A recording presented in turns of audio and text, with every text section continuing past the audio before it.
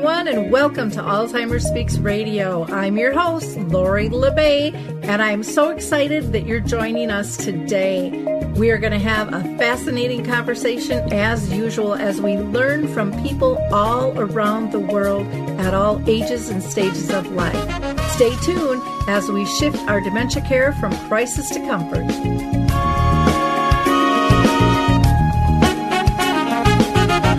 Captured effortlessly, that's the way it was, happened so naturally. Well, I'm so glad you're here to join us today on Alzheimer's Speaks Radio.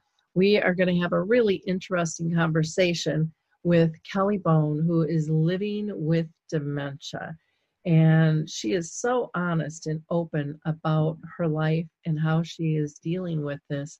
I think you're going to be really surprised and really impressed with how she's handling this diagnosis. But before I interview Kelly, I always like to say thank you to all of our wonderful listeners. Your likes, your clicks, your shares are so much appreciated, and you have really spread the word of our show all around the world. So I hope that you'll continue to do that. And if you're a business looking to expand your brand footprint, I'd love to help you there too, because not only do we have the radio show, but we have the blog, our website, our YouTube channel, lots of social media channels. We can help spread the word of your work as well. Now, I'm going to give a shout out to a couple of organizations that I think are doing some great work. The Memory Cafe Directory is a wonderful resource to find that social support group for people with dementia and their care partners. And there's over 800 of them now in the U.S., and Dave is now tracking other countries as well. So it's really easy to find one in your area or to get one started and get it listed in the Memory Cafe directory. Again, just go to memorycafedirectory.com. If you are new to dementia and you're looking for a book that's written by somebody who has dealt with lots of family members going through this, I highly recommend the book called Parental Dementia, A Guide Through All the Difficult Questions. Keith Gallus is an executive director with over 20 years of experience of helping families through these difficult conversations and these difficult questions. And each chapter is dedicated to one of those questions that's most common that families struggle with. So you can go to parentaldementia.com and you can use the key code Lori, L-O-R-I, and get $5.99 off the book, or you can still purchase it on Amazon, at Walmart, or Barnes & Noble, and it is available now as an ebook as well. Now, before I introduce you to Kelly, I want to just give a shout out to some organizations that I'm going to be working with this coming month. So March 11th and 12th, I'm going to be out in New Jersey with Artist Senior Living of Eaton, and I'll be doing one program for family and one for professionals. And then March 16th, I'll be back in Minnesota at the Waters of White Bear doing a family program. And then I'm going back out east March 31st to April 1st. I'll be in Pennsylvania with Artist Senior Living of Yardley, and there I'll be doing one professional and one family program as well. And then on April 2nd, I'll be down in Winona, Minnesota, and we're going to be doing a screening of A Timeless Love, which is an excellent program with the talk back with the audience. And then I want to just give one last shout out to the film called Determined. And it's a documentary film that's been accepted into the Wisconsin Film Festival in Madison, Wisconsin. And the film's producer is a good friend of ours, Teresa Berry Tanner. She began her journey making this film to help raise awareness about dementia and her own experience as a caregiver and also as an Alzheimer's research participant. And it's grown to kind of take place in every nook and cranny across the country she's found. And you'll hear from a few different families and what their journey has been like. And if you'd like to support this fantastic film, please go to documentaries.org/will-I B-E dash next. And you can donate to help get that film out and about to all the wonderful places it needs to go. So with no further ado, let me introduce you to Kelly Bone. She is a 58-year-old woman who was diagnosed with early onset just a year ago. And she has a family history of Alzheimer's and dementia, as well as having 2 of the APOE4 genes. So she's cared for her mom and her uncle, and now she is living the disease herself. And I know she's going to have some wonderful insights. So, Kelly, welcome. Oh, thank you very much. I thank you for having me. Well, I'm excited to have this conversation with you. And normally I ask people if they've been touched by dementia, and you have on multiple platforms. But why don't we start with you have cared for your mom and your uncle. What was that like before you were diagnosed to be dealing with that? Okay. Well, my mother, she was diagnosed at 58 years old as well. And by 62, she was getting pretty bad, and we had to take her car away from her. And at 64, I had to move her into an assisted living facility. And that was a fairly good experience. However, it was only a mile away from me, so I had the opportunity to go several times a day because she was diabetic. And I wanted to make sure that she was being cared for the way that she should have been. And while I was there, I realized that sometimes the nurses or the staff was administering or was going to administer the wrong medications and things like that. And so I quickly learned that the more I'm there, the more likely things will be done correctly if someone's paying attention. And so I ended up being there multiple times a day. And towards the end of her life, I actually moved in and slept on the floor for about 9 months. And that was really eye-opening experience to see how not only my mother would have been treated if I wouldn't have been there, but then also how the other people in the facility were treated. So at the same time, about maybe a year before my mother passed away, my uncle became ill with a different illness. But then during that illness, we realized that he had dementia pretty badly. My cousin asked for assistance from my aunt and I to help out. So we helped out there too. So, again, we saw him decline very quickly, we had seen signs before that his memory was deteriorating, that he was struggling, but we didn't really know exactly what it was. I think I was kind of in disbelief that this could be happening to 2 people within one family. But obviously since then I found out because their parents also had, one of them had dementia pretty bad. So, I guess it's not uncommon for others, children to get that as well. So I would say being a caregiver for me was probably the most difficult thing I've ever done. But it was also maybe the most rewarding thing I've ever done because I was so grateful to have that time with my mom and to know I was doing the right thing. And, when I talk to my children now too, they say, Mom, out of all the things we remember about you, we remember how you took care of grandma. And that was really important, that you just did not let any balls drop. You stayed on top of things. But that's difficult to do when people are working and they've got children and things like that. Fortunately for me, I worked from home. I had a very high-powered position at a huge IT company, but I was able to manage and do those kind of things to try to help my mother. And then eventually, like I said, I just ended up moving in because I know this sounds terrible, but I couldn't trust that she was going to be taken care of the way that I wanted her to be taken care of.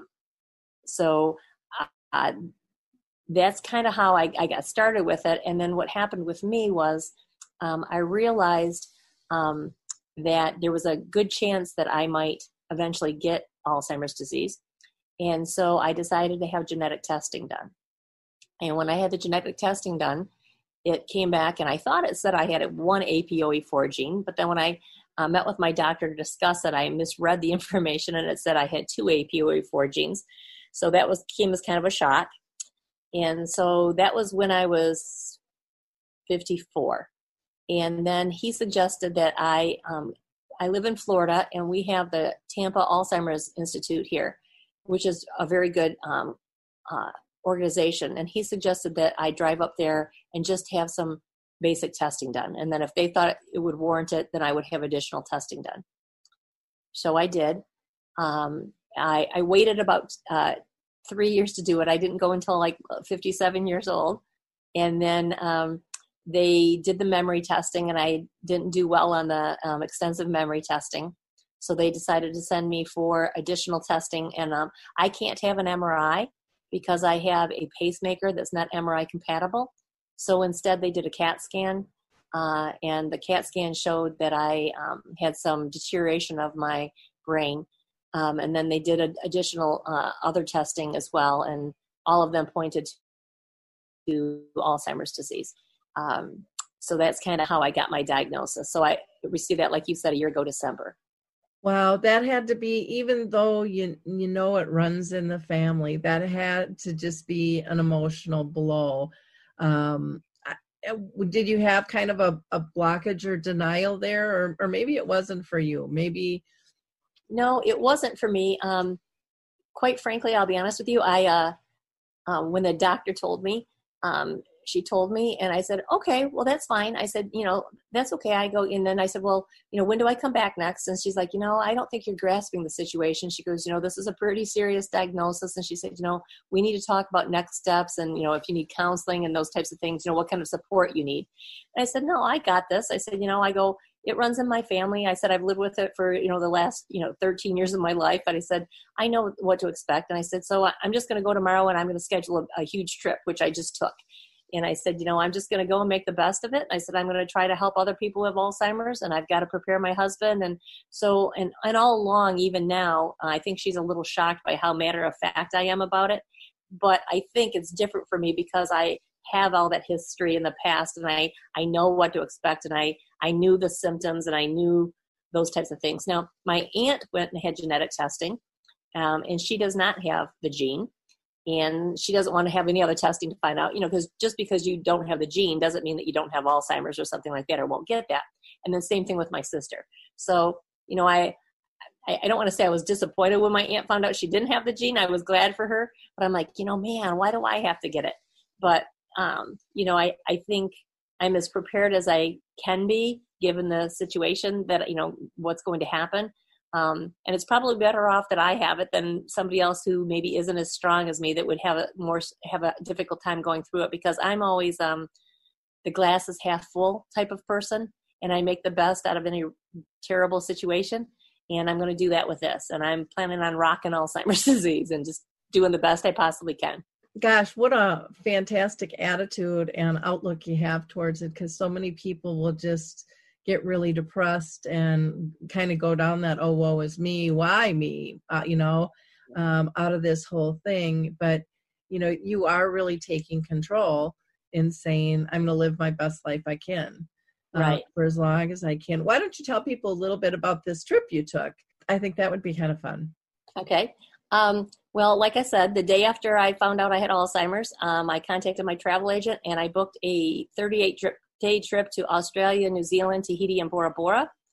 And my husband and I went, and it was kind of interesting. I think my husband thought I had a different perspective this time around on my trip. We had, they had pre-planned excursions and things like that and things to do. But on this trip, if there was something that came up that was an additional excursion or something that seemed interesting, I just booked it. And some of them were kind of dangerous. They were kind of thrill seeking and things like that. And I kept telling them, I'm like, what's the worst thing that's going to happen? I'm going to die. I'm going to go off and do it. So I was doing things that I never would have done before. And I have a blog that I maintain out there called Living My Best Life with Alzheimer's. And one of my blog entries is about living like I was dying. And that's what I kind of did on this trip. I lived like I was dying. I didn't worry about my fears and things like that. I overcame my fears and some things that I never would have done. So it was pretty interesting, and it was fun. I don't know if I would keep doing it, because I think my husband was a little worried about some of the things we were doing and stuff. But I just, I'm just trying to live every day to the fullest. One of the things that I've done is for the last couple of years, I have found out I had uterine cancer also last year. So I had to go through that at the same time. And as a result of that, I really changed everything that I do in terms of my eating and things like that. So I eat very holistically, very healthy food. I try to eat organic whenever possible. I'm very into exercise and dieting. And so I try to maintain my brain health. And, I know there's not many medications out there that are really very helpful. Aricept and Namenda really don't help a great deal. But everything I've read, it certainly can't hurt for me to maintain a very healthy diet and working out and things like that, and trying to keep my brain health going. I also play Brain HQ several times a week. So I'm trying to do as much as I can to prolong the inevitable. Now, I think all of that is great. How are you? Are you conscious about how much sleep you get and social engagement and things too? Yes, I am. I don't sleep as good as I should. I'm very good at getting a good 8 to 9 hours of sleep. I'm not as good at taking the naps that I should be taking that the doctor told me to take. I need to get better at that. I'm a very busybody type of person. I have all these things I want to get done in my life, and so I let those things supersede the sleep. So that's one of my goals to improve on this year, is to try to improve taking at least, a 30-minute to a half an hour nap. So I'd like to do that. As far as, I think I am good at, in terms of socializing. I'm a social butterfly. I love to do things with people, and I recently took up golf because we live in a golf community. And so I've lived here for 6 years and never golfed. And I thought, you know what? I have this membership. I'm not using it. My husband golfs all the time. It would be good for me to teach myself how to do something new. And I'm going to go out and learn how to golf, which I'll be honest, has been a little bit challenging for me because I did take lessons. And the teacher was awesome. His name is Kyle, and he let me videotape his lesson. But I can't remember what he taught me. So I have to go back and I watch the videos right before I go golfing. But even when I'm out on the course, I can't necessarily remember what he taught me. So now I've gone and I've transcribed the video into notes. And then when I'm out on the course, when something comes up and I can't remember, I go to my notes real quick and I read them. I'm like, okay, that's right. I have to do that. So, and I've explained to people that, look, I might have a little bit of a problem. And they've all been very, very patient with me. But I thought learning something new would be good for me. And it is. It's getting me outside. I'm getting exercise. I'm getting fresh air. And I'm learning something new. I think this year, too, I'd like to learn a foreign language. So I think I'm going to try to pick that up, although I'm pretty sure I won't be able to remember what I just learned. But I'm going to try it. One of the questions I'd like to ask is, how is your husband and your children, how are they doing with this diagnosis?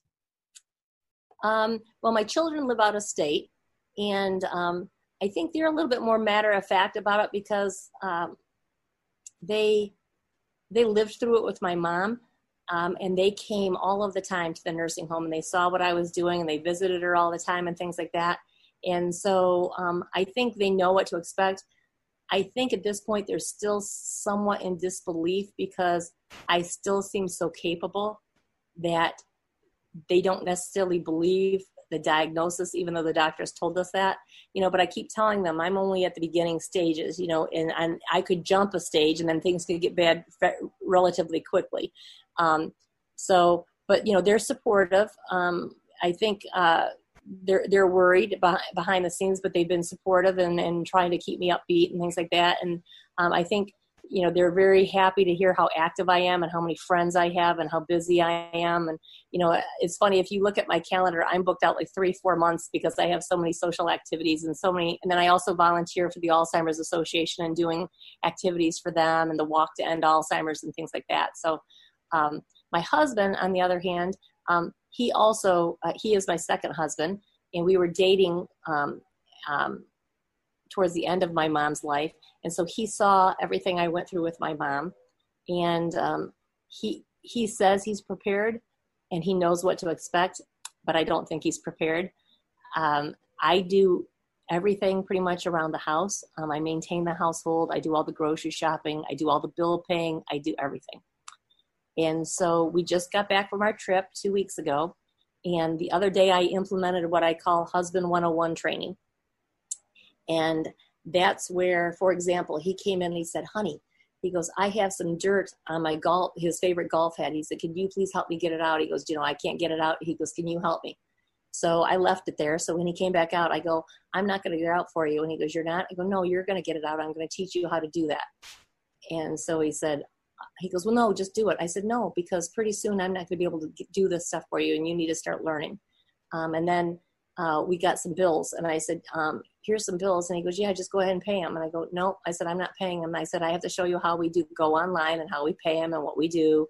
So, I've told him, I said, it's time now, because my doctor told me at my last appointment that it's time for me to start putting procedures in place and things in place, like my end of life plans and things like that, because my disease has progressed a little bit. And she said, I think you should do it sooner than later, because you don't know when things are going to get a little bit more difficult. So we're starting that transition. And one of the things that worries me about him is that he's not really open to going to support group meetings for caregivers and things like that. He doesn't think he needs them. And I have friends who are caregivers whose spouses are either going through it or have just passed away. And they assure me that he's going to need the support of caregiving support group meetings, because a lot of times you lose your friends and people, pull away from you. And he says, well, I'll go. It's just a little too soon. And I keep telling him it's not too soon. So I'm hoping through my advocacy work and the things that I'm doing, that the more people we meet and the more people that talk to him, he'll be willing to be more engaged in that capacity and be open to the idea that he's going to need some assistance. But, in the very near future, we're going to start looking at nursing homes and things like that.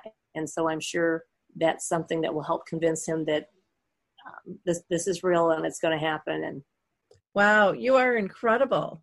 I love how proactive you're being and really taking things to heart and positioning him to be able to handle things. So everything's not a crisis, trying to get things in that kind of gentle setup mode and being able to let your wishes be known now. Right. I think a lot of times people wait too long. And so I personally advocate for people to do things sooner than later on that. Would he ever go to, like, let's say a memory cafe where you both go? I've just found those to be so helpful for so many. I think he would if we both went. Unfortunately, in the area that I'm in Florida, amazingly enough, there's not many things like that. The closest one we have in terms of an Alzheimer's meeting is about an hour and a half away, hour and 15 minutes away. So I got the Alzheimer's Association to start a meeting close to me, and I help run the meeting.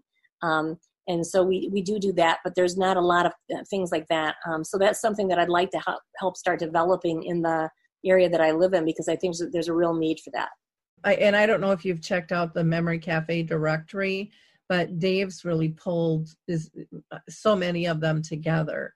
And and a lot of times, they're just small groups and they don't have money to really advertise and stuff. And so that's a really good resource, the Memory Cafe directory. And you can be listed in there, for free, but it's for people with dementia and their care partners. And I know I've facilitated one for, gosh, I don't even know how many years. And, half the time I come out of there, my cheeks are sore because we've laughed so much. Right.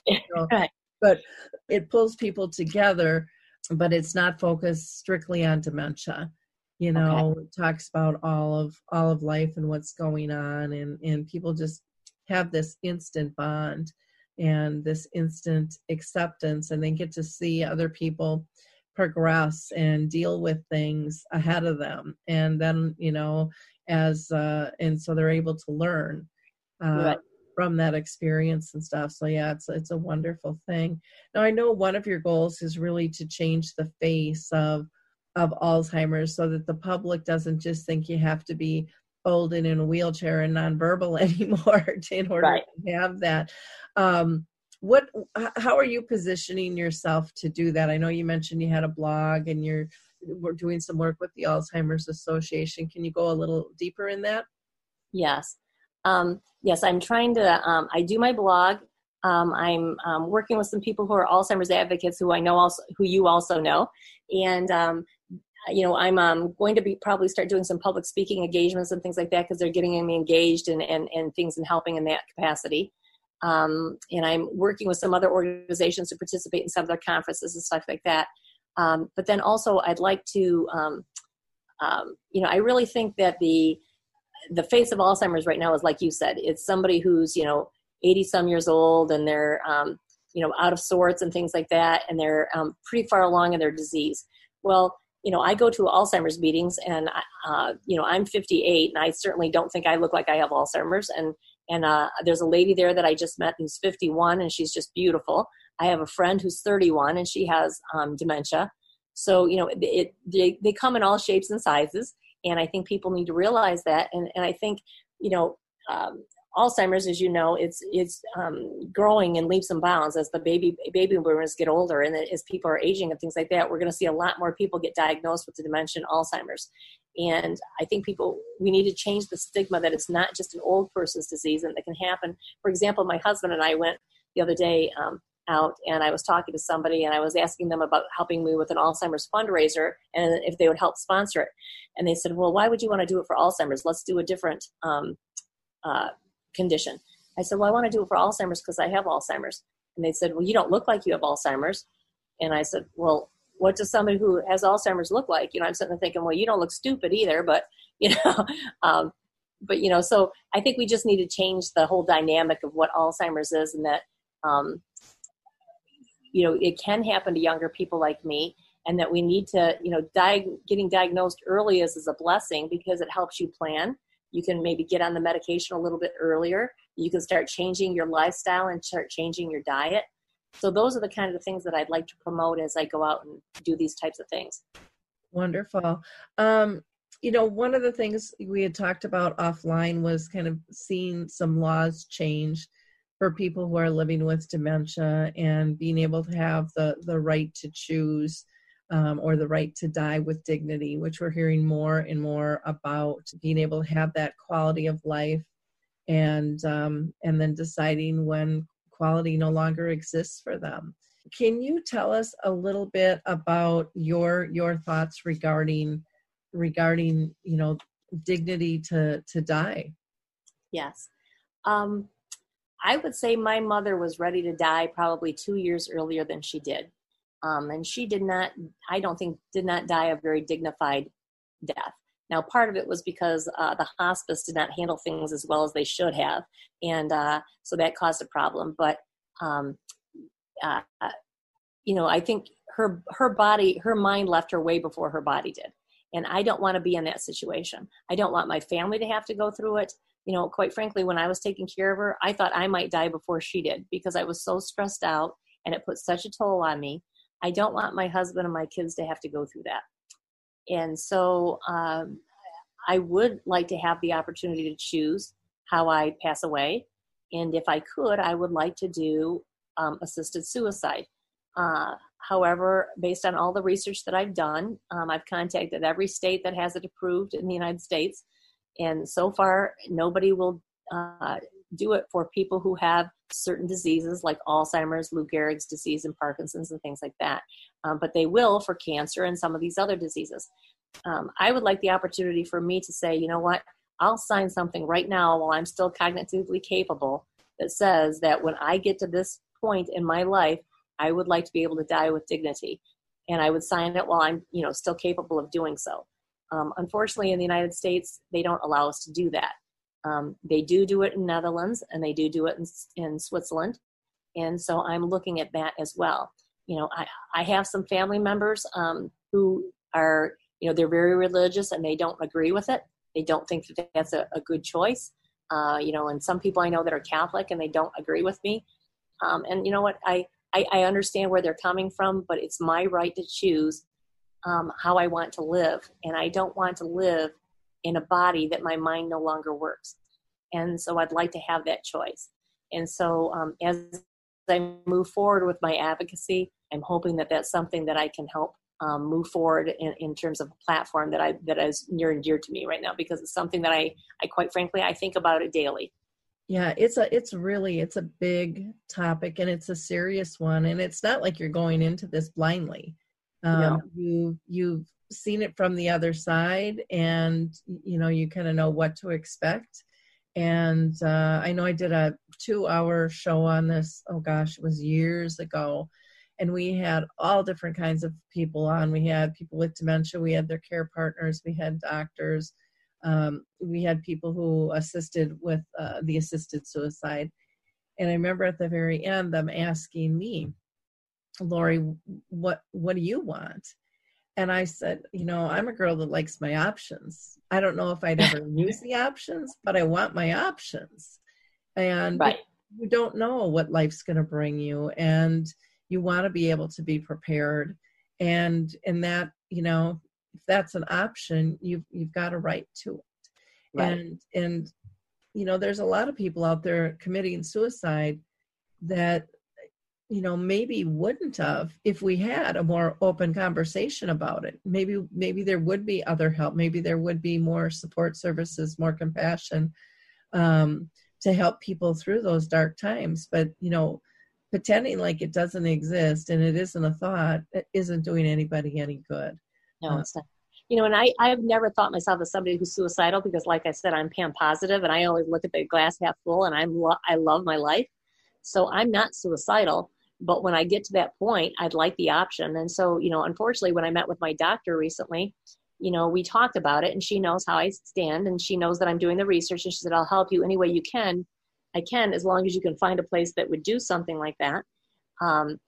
So now I'm at a point where I have to explore both options. I have to keep going down that road, but I'm also researching nursing homes in the event that I have to go down that road. And I just don't think that's a fair choice, because if I had cancer and it was terminal, then I could do it. And this is just as terminal as cancer. So it's unfortunate. And that's a really valid point. And it's so sad, because people don't think of making this decision when their cognitive abilities are gone. I mean, that's not when this whole process starts. From what I've heard from talking with people, dealing with dementia, this is something that they think about long and hard. It's right. not typically a spontaneous situation. Right. They know they have loved ones. They think about this. They talk with many people, and like you are doing research, and yet are told that they're not cognitively able to make that decision. Yet no one can tell you really when does that point come. People are still driving. People are still doing all these other life skills. And then somebody decides, no, you're not able to make this decision, but you can still do this, and that. Right. And one of the organizations overseas that I've talked to, they've said, yes, I can do it, and I could do it. They would do it for me. However, I would have to leave what they call quality of life on the table. And so I could do it, but I'd have to do it probably within the next couple of years, when I'm still able to function pretty well. And they use the terminology that all your books have to be standing up on the shelf, that one book can't be disheveled. So that could be relatively soon. And, I'm not prepared to do it yet, because I still have a lot of quality of life left, I think. And it's unfortunate that I'm put in a situation like that to do that, where in the United States, they couldn't have something that would be compassionate for people like myself to say, what, when it gets to this stage, and whatever that stage that they deem is appropriate, when you get to that stage, we would allow you to do that. Yeah. I want to go back and talk a little bit about lifestyle choices. You had mentioned that you are really conscious of how you eat and exercise. And can you give people kind of a routine, if you have one, of what types of things you're involved in, what types of foods you're choosing to eat? And Sure. I tend to eat mostly fruits and vegetables, and whenever possible, I buy organic. And if I can't buy organic, then I make sure that I clean them extremely well in water and vinegar, and I scrub them really well, because I want to get all the glyphosates off. And then if I do eat meat, it's usually going to be skinless chicken. Or once in a while I'll have a steak, but I tend to eat mostly fruits and vegetables. And I do have nuts. And then I usually have a smoothie in the morning with chia seeds and flax seeds, spinach, kale, banana, and vegan protein powder. And then I'll have, like I said, the other things for lunch and dinner. I don't drink any pop anymore. If I do, once in a blue moon, I might have a diet pop if I'm out with a bunch of friends, but it's very rare. I usually just drink water. And then I also, as far as exercise goes, the exercise that I do is I usually walk a couple miles several times a week, probably 5 times a week. And then I usually golf a couple times a week, and then I do water aerobics about 5 days a week. Because we live in Florida and I have a swimming pool behind my house. And so I do water aerobics. So I get quite a bit of activity and a lot of exercise. And so that helps keep the blood flowing, which, gets to my brain and things like that. And I have another medical condition called neurally mediated syncope, which it causes me to faint very often, which is why I have my pacemaker. And me staying active like that and keeping my blood flowing has really helped that condition as well. So all of this is good stuff, so not only is it good for my heart, but it's good for my brain. And when I go to the Alzheimer's meetings and stuff, and I speak to people and stuff like that, everybody who's a doctor or who attend these meetings, you are on the right path. Those are the things you should be doing, because that is very helpful, because there's really not a lot of good medication out there for Alzheimer's right now to really help, other than changing your lifestyle. I totally agree with you. There's a man up here in Minnesota called William Walsh, and he has written a book. He was a doctor. He's retired now, and an allergist. He truly believes that he's gotten rid of his symptoms through diet, and he's in the process of writing a second book. I want to say his first book is called Retaining the Brain. And like I said, he'll have his new one rolling out shortly, because when he did his first book, he didn't have his particular diet pinned down.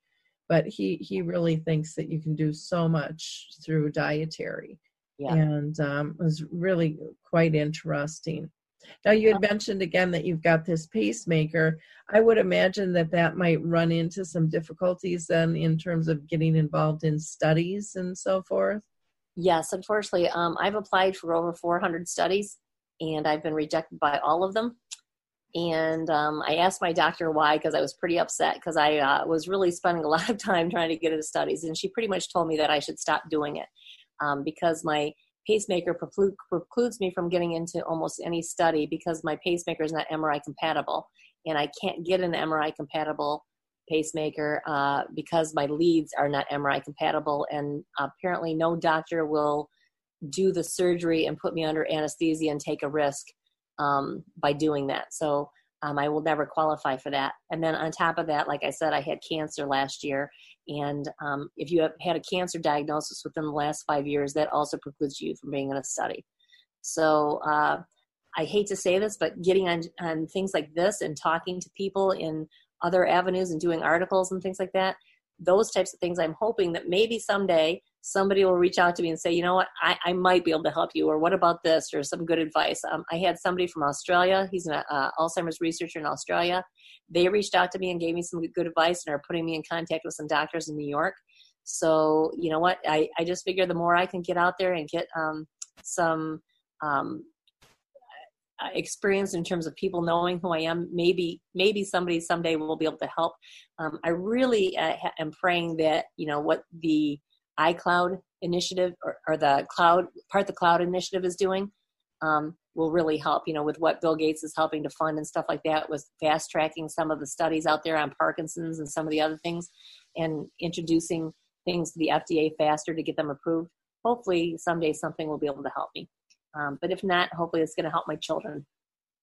Well, that's a good way to look at it. There is a company out in Seattle called the Brain Health and Research, and they're doing some really neat things. A lot of it is holistic, but through they do a lot of testing through blood samples and things like that, and diet and lifestyle changes, and they've had some pretty incredible results with that. And Yeah, I can get you that information. And then in Florida too, there is, and I don't know what their criteria is, but I know that they're doing some stem cell work with Alzheimer's and dementia down there as well. Oh, okay. Okay. And I can hook you up with a person who actually, her husband is going through that right now. Yeah, that'd be great. Yeah. You know, on my blog, one of my blog posts that I wrote is called My Toxic Brain. And I talk about all the things I'm doing to remove the toxicity. Yeah, you know, because this is one of the things that my oncologist spoke to me about. You know, you need to try to eliminate as many toxins, whether it's through your foods or through the things that you put on your body, because almost every product we use now is toxic. And so I have that in my blog. And I really think it's something that people, whether they have Alzheimer's or anything, you need to be conscious of it, because it's not a matter of if you're going to get cancer, it's a matter of when you're going to get cancer now, based on how things are going. And obviously it also works, it flows through to your brain. And I think more people we're going to find are getting those types of things just because of our environmental. Oh, there's so much going on. And then you add the 5G wireless. Oh, yeah. That we have no control over at all. And everyone's excited that their phones and computers are working faster, but we really don't know at what cost. That's right. And overseas, you know, they've outlawed it in many countries, but not here in the U.S., just kind of like with our food systems and stuff. So, yeah, it's a very interesting what is going to be the root cause of all the different types of dementias. And there's so many, and yet it's really such a baby disease. We know very little about what the true cause is for that. So I applaud you for all you're doing and sharing your life so openly with others. I know what a difference that makes to so many people. So I can't thank you enough. So again, your blog is Living My Best Life with Alzheimer's. Is that correct? Yeah, it's Living My Best Life with Alzheimer's, Not Going Down Without a Fight. Not going down without a fight. Okay. And then did you want to give an email? It's Kelly, Kelly, BIALK @yahoo.com. Okay. Well, thank you so much for your time today and all you are doing. And I can see you are going to be one big change maker out there. And I'm excited to just see you keep being lifted and raised and your voice going further and further. It's going to help a lot of people, Kelly. Well, thank you very much. I appreciate it. And thank you for your time. Thank you. We get it. You're busy. You don't have time to waste on the mainstream media. That's why Salem News Channel is here. We have hosts worth watching, actually discussing the topics that matter. Andrew Wilkow, Dinesh D'Souza, Brandon Tatum, and more. Open debate and free speech you won't find anywhere else. We're not like the other guys. We're Salem News Channel. Watch anytime on any screen for free 24/7 at snc.tv and on Local Now, Channel 525.